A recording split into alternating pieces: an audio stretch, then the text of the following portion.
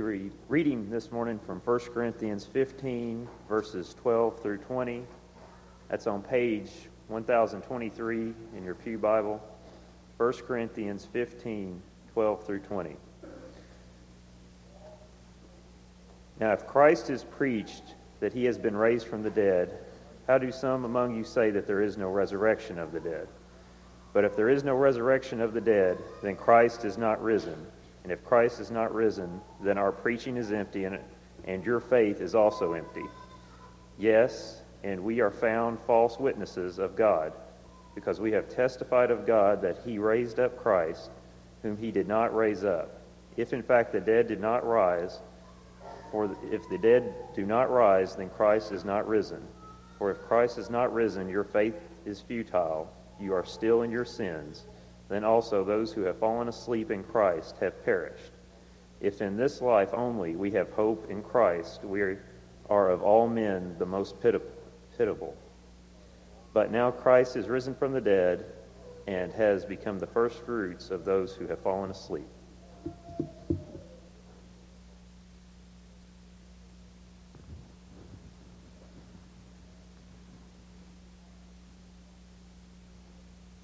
Good morning. It is good to see each of you. If you are visiting with us this morning, thank you so much for being with us. You've honored us with your presence, and we hope that we can be an encouragement to you and that you'll come back time and time again. We would love to have you be a part of the work and the worship and the service of God here in this place. Greetings from Colonial Cruise, Usulatan, El Salvador.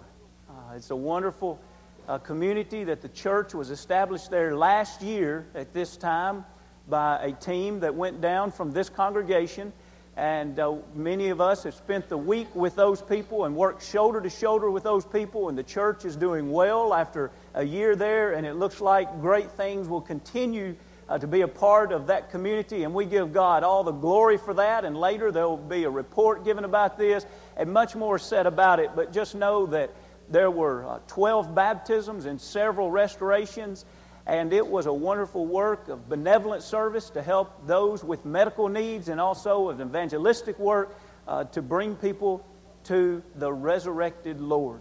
And so it is. We're home safely late last night, and we thank God for that, and we appreciate everybody in this congregation that has been supporting this work in prayers, financially, concern for those that are going, concern for family members that have remained behind. Everyone should be involved in all that we do in some way, and so we say thank you to each that have a part of that. The Passion of the Christ has stirred quite a scene across America and even across the world. Many of you have probably noticed that Time magazine even has a portrait or rendition. An artist would believe that Jesus would look like pulling or dragging or bearing the cross. And then in capitalized letters, what is much more significant to me than an artist's rendition of Jesus is the question, why did Jesus have to die? It's interesting and it's wonderful that there's been that kind of interest sparked across our land, and those kind of questions being asked. And over the last 6 weeks, we have tried to address questions like that. And so this morning, I've resurrected Lord in that historic event, that this is how Jesus resurrected that Sunday morning, and the events that evolved or revolved around that event. But instead, we will study it this morning, and others would ask questions about it. And one of the questions that is a fair question to ask, and we ought to give our life in study to make sure that not only the answer to this question, but that we are living our life in submission to the answer of this question. And it is this: what does the resurrection prove? Now, oftentimes people say, how can you prove there was a resurrection? And that too can be proven, but that's not the question this morning. Is what does the resurrection prove? Now, as we think about what the resurrection proves, we have just had the text so capably read from 1 Corinthians, the 15th chapter, that is the longest discourse in all of the Bible about the topic of the resurrection. As a matter of fact, we have 57 verses with the topic of the resurrection, and then a conclusion in verse 58 to remain faithful.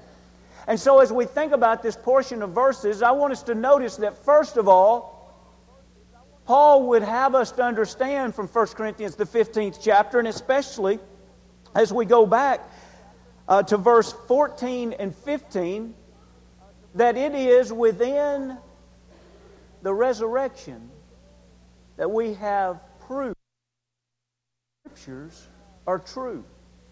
Now that also is a little bit of a different term, because oftentimes we would say that the Scriptures prove the resurrection. But notice, we didn't say that either. This morning, we said the resurrection proves the Scriptures are true. Now, with that, again, back to the text. 1 Corinthians, the 15th chapter. If it's not true that Jesus was resurrected from the grave, then in verse 14, our faith is empty. And here's the one we're keying off of now. Verse 15. And we, talking about the apostles that are going around preaching about the resurrected Lord, we are found false witnesses of God. Now, at first glance, it'd be easy to see that what Paul is saying here is if we're going around preaching the Lord, we'd be false.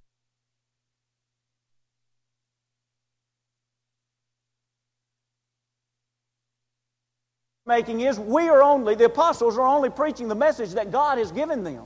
They've been inspired of the Holy Spirit. And so if the Holy Spirit has given them a message and they have relayed that message with accuracy as it has been given to them, but yet the message is not true, Paul is saying the problem's not us as apostles, the problem is God. God has told us a lie.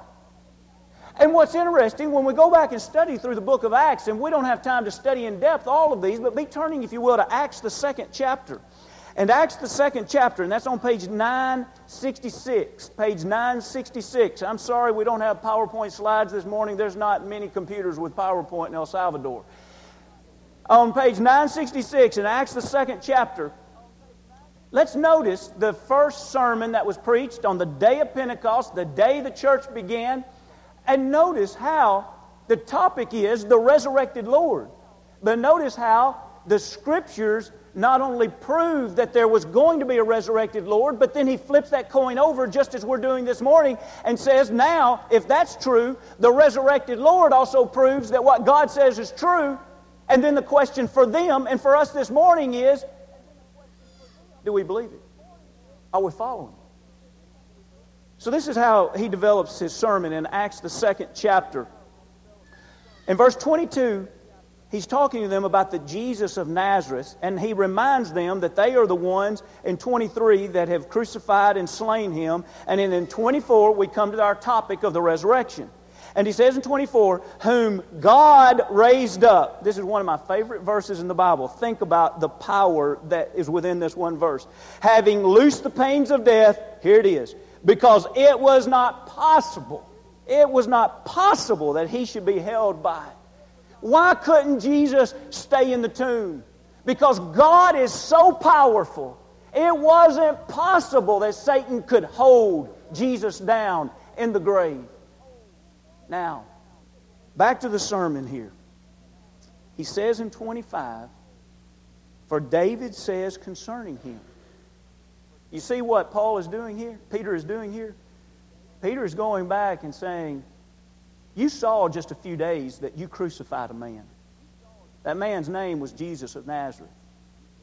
You remember that he was taken down from that cross and he was placed in the tomb. You also know that that tomb was found empty and that he is resurrected. And now 50 days later, I'm going to remind you that this isn't something that you ought to be surprised about. He's speaking to Jews here that would have known the Scriptures well. He says, I'm going to go back to your Scriptures that you know very well. And he goes back to Psalm 16, and that's the rest of verse 25 and 26, 27 and 28. And so he goes back and says, did not the Scriptures say that? And let's key especially Let's read this, but notice as we get down to 27. So this is what he says in 25. For I foresaw, this is out of Psalm 16, 8 and 11. For I foresaw the Lord always before my face. For he is at my right hand, that I may not be shaken. Therefore my heart rejoiced, my tongue was glad. Moreover, my flesh also will rest in hope. For you will not leave my soul in Hades. In other words, the realm of the dead. Jesus was not going to remain there. Notice this next line. This proves the resurrection. And this was all the way back in the Psalms. He says, nor will you allow your Holy One to see corruption. Did Jesus' body, was it corrupted in the tomb? No, because it didn't stay in the tomb long enough. It was resurrected. It never saw corruption. And so he's writing, or he's preaching here, and he reminds them of the writings here of the psalmist hundreds of years before to say, it should be no surprise to you that Jesus Christ was resurrected. David, King David said that it would be so. Now, as the great preacher that Peter was, not only did he take the events of that day, the resurrection of Jesus would have been fresh on the individual's mind, and then tie it back into the Scriptures that they knew well, he also helped clear up some misunderstandings that they had. You see, they would have very quickly answered him on that day if he would not have proceeded as he did. They would have answered that day and said, nope, nope, nope, nope. That is not a psalm about Jesus of Nazareth. That is a psalm about what happened to David. And so before they can even say that, he continues his sermon in 29. Now, not quoting Scriptures from the Old Testament. Now he's explaining the Scriptures. And notice what he says in 29. Men and brethren, let me speak freely to you of the patriarch David, that he is both dead and buried, and his tomb is with us today. Now let's go ahead and read 30, and we're going to develop 2 points from this. Therefore, being a prophet, and knowing that God has sworn with an oath to him that of the fruit of his own body, according to the flesh, he would raise up the Christ to sit on his throne. Do you see what he's saying to those people? He says, oh, you think this is a Psalms about David? Okay. We all know where his tomb is. Let's go to David's tomb and let's see. Did his bones see corruption? We're going to find them there, and you're going to know this isn't a psalm about David. Now let's get on to a more important point. Verse 30, he says, this is a psalm about the Lord. He has been resurrected, and he's sitting on the right-hand throne of God.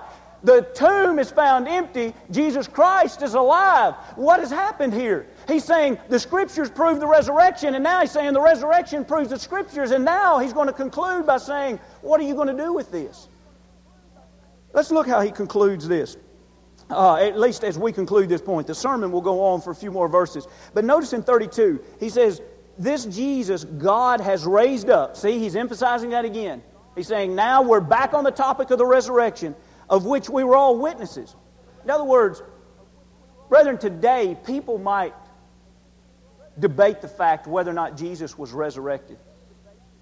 That thing didn't happen in a corner. And that's a quote from Acts 26.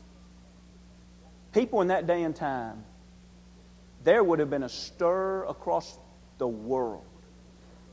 Jesus Christ was resurrected. Over 500 people seen him. We have plenty of witnesses to validate this is a fact. And so that's what he goes to here. He goes to that fact and he says, you all know it. The resurrected Lord has been witnessed. Now where do we go from here? Verse 33, therefore. You remember what therefore is placed in the Bible for, right? To connect what has just been said with what is about to be said. So he's established that there's a resurrected Lord, and now he says, what are we going to do with this point? Now that we believe there's a resurrected Lord, because the Scriptures told us, and because the resurrection proves the Scriptures is true. Now I'm assuming that everyone's already thinking this, but maybe that's not a safe assumption. So let's have a time out here for just a moment. You realize if there would have been no resurrected Lord, the Scriptures would have been false. We could rip up the pages and we could say, God lied to us. He spoke through David and said it would happen. It didn't happen. I can't trust a God that can't tell the truth. So that's the point Peter's making here. Peter's making the point, he said it was going to happen. It happened. That proves the Scriptures is true. Now, if God speaks, what do we do? Well, let's see this in 32. Therefore, it's tying all of this together. Being exalted to the right hand of God. That's Jesus, being exalted to the right hand of God, and having received from the Father the promise of what? The Holy Spirit. He poured out this which you now see and hear. You remember at the first part of Acts 2, the Holy Spirit was poured upon them. They began speaking, and every tongue could understand what was being said and what was being said. They saw something. They heard something. They heard the gospel being revealed. Well, what did that gospel say? When these individuals were convicted of sins and they cried out, "What shall we do to be saved?" Do you see what's happened here? They've taken the proof that the resurrection proves the Scriptures to be true and say, "Lord, now we believe you. What is it that you want us to do?" And they were told to repent and be baptized, every one of you, in the name of Jesus Christ, for the remission of your sins. And so as we summarize this first point, I want to ask you something this morning, this very important question. Do you believe the resurrection is true? I would assume that the majority of the people in this gathering believe that the resurrection is true.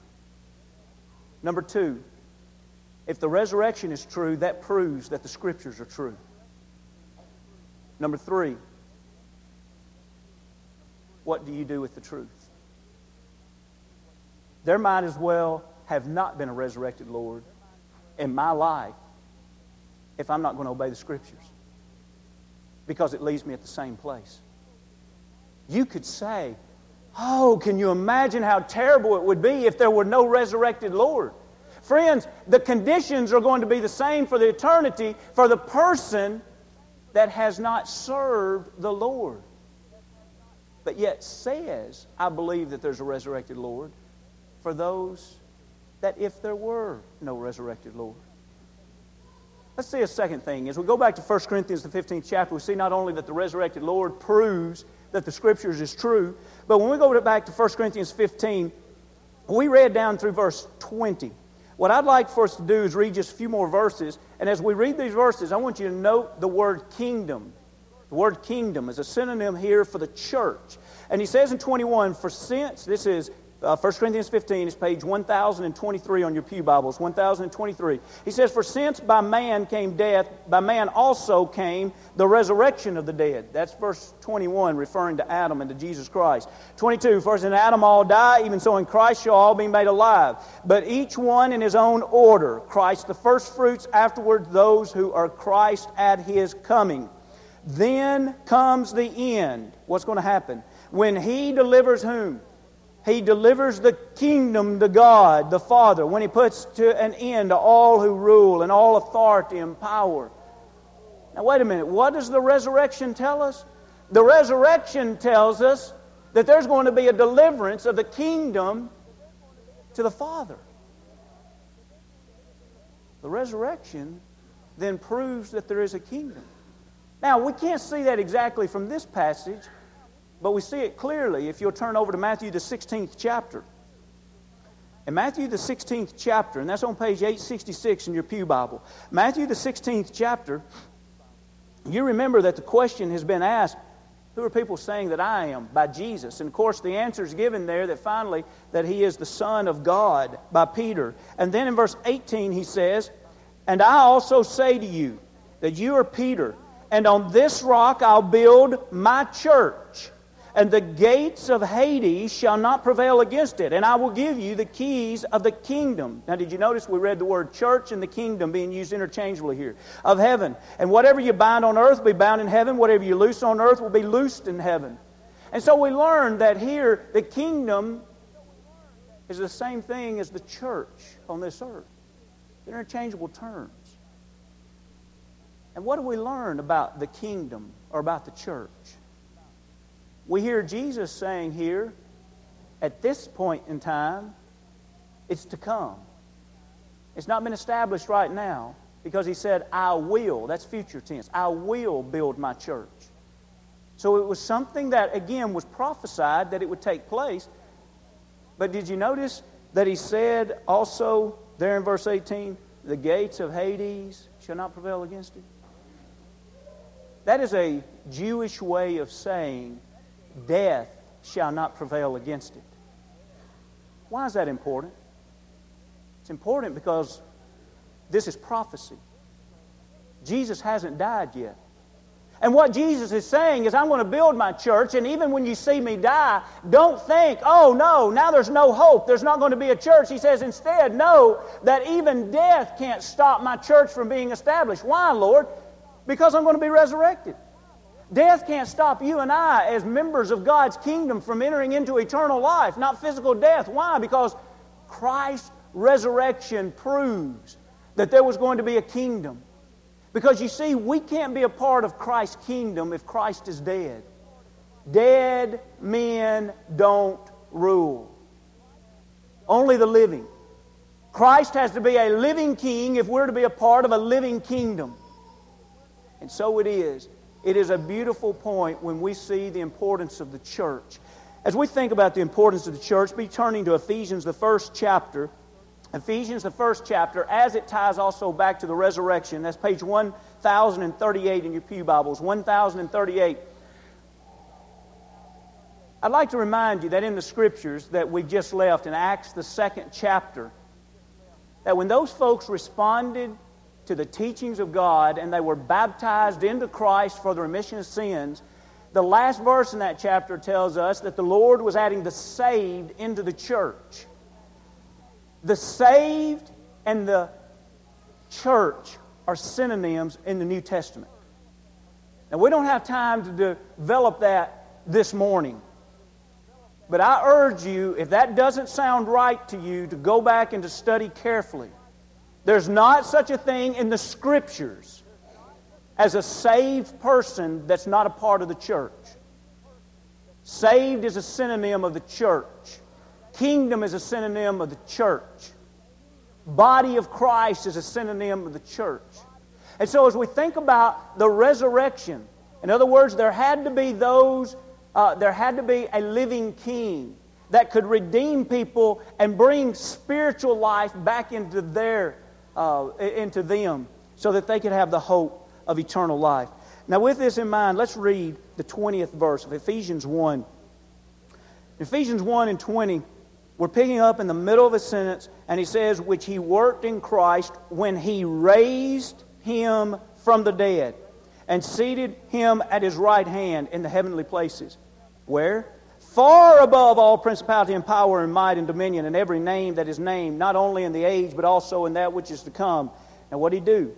He put all things, God put all things under Jesus' feet and gave him to be head over all things to the church, which is his body, the fullness of him, and who fills all in all. There is so much in this one passage that we just read, but note for this lesson especially this.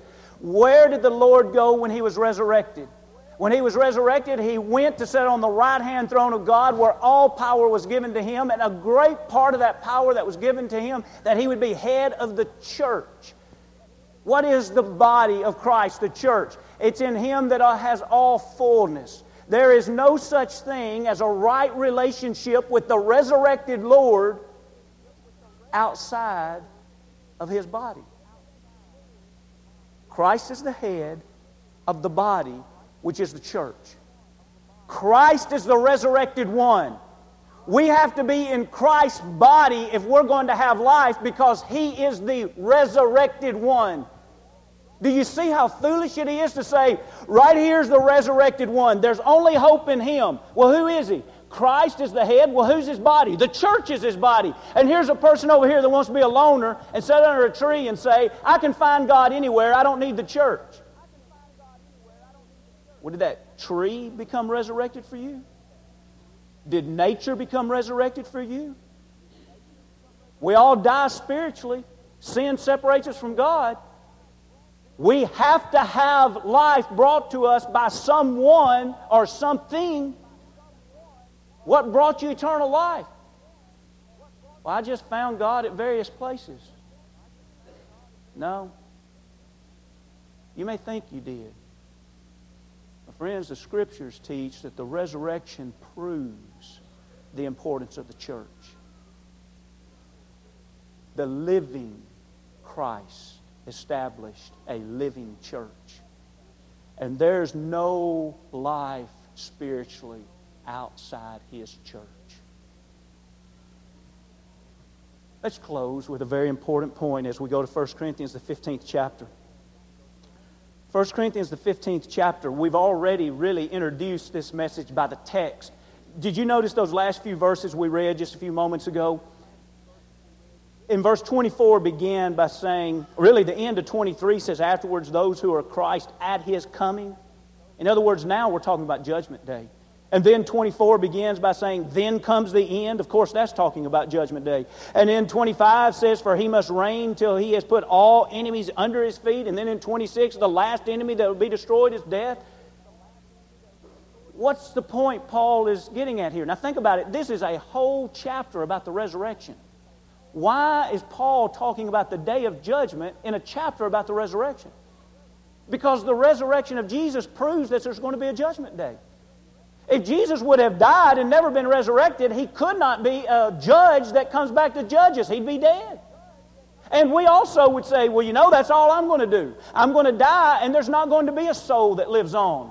In other words, we're going to be like animals. We die and there's nothing that breathes on. There's no breath of life in us. And here, he writes in the resurrection to say to us, there is something after this life. And let me tell you who's going to reign after this life. Christ has all power, and every one of His enemies will be destroyed. And all that are with Him will live. You see, Jesus being the resurrected one definitely proves that there'll be a judgment.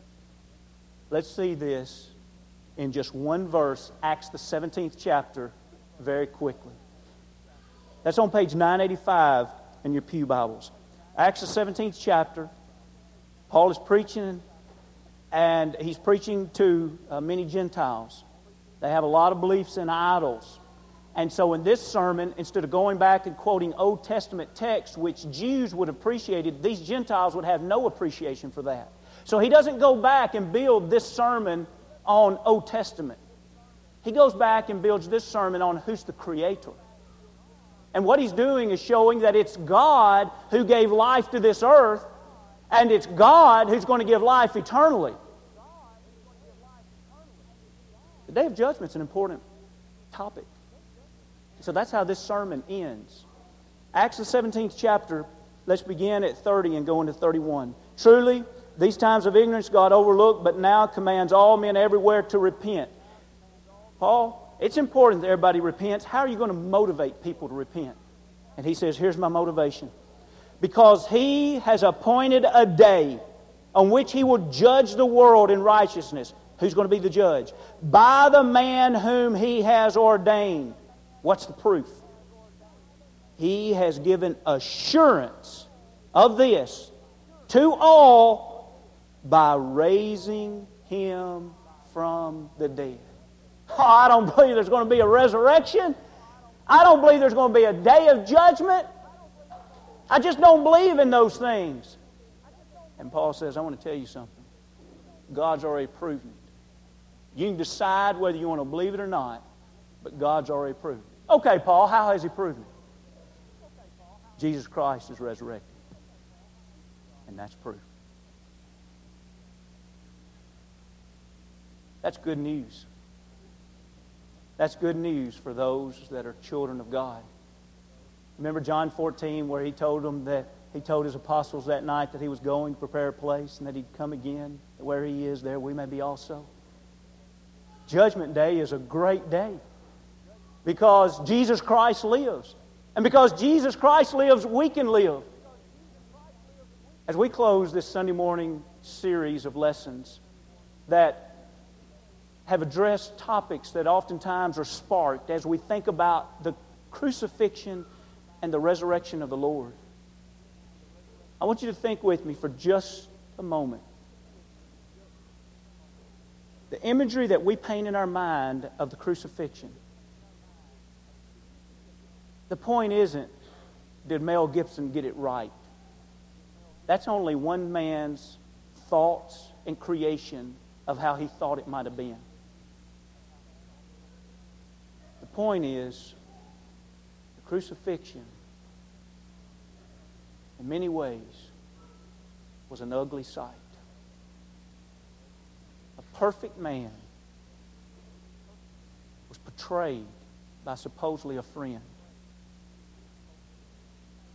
He was given illegal trials at night and unfair trials by day.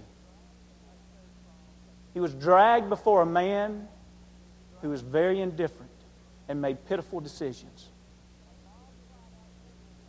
A mob cried out, "Crucify him." Thorns were pushed in his brow. His back was ripped open with scourgings. He drug a cross. He met that cross and hung there until he died.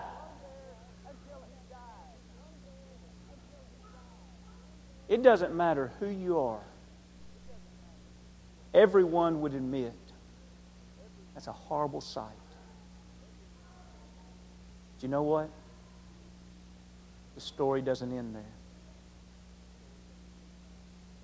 When the angels rolled back the stone, it wasn't to let Jesus out. It was to let the witnesses see Him. If death couldn't hold Him, you know a rock couldn't hold Him. God wanted the whole world to see. Look at this beautiful event.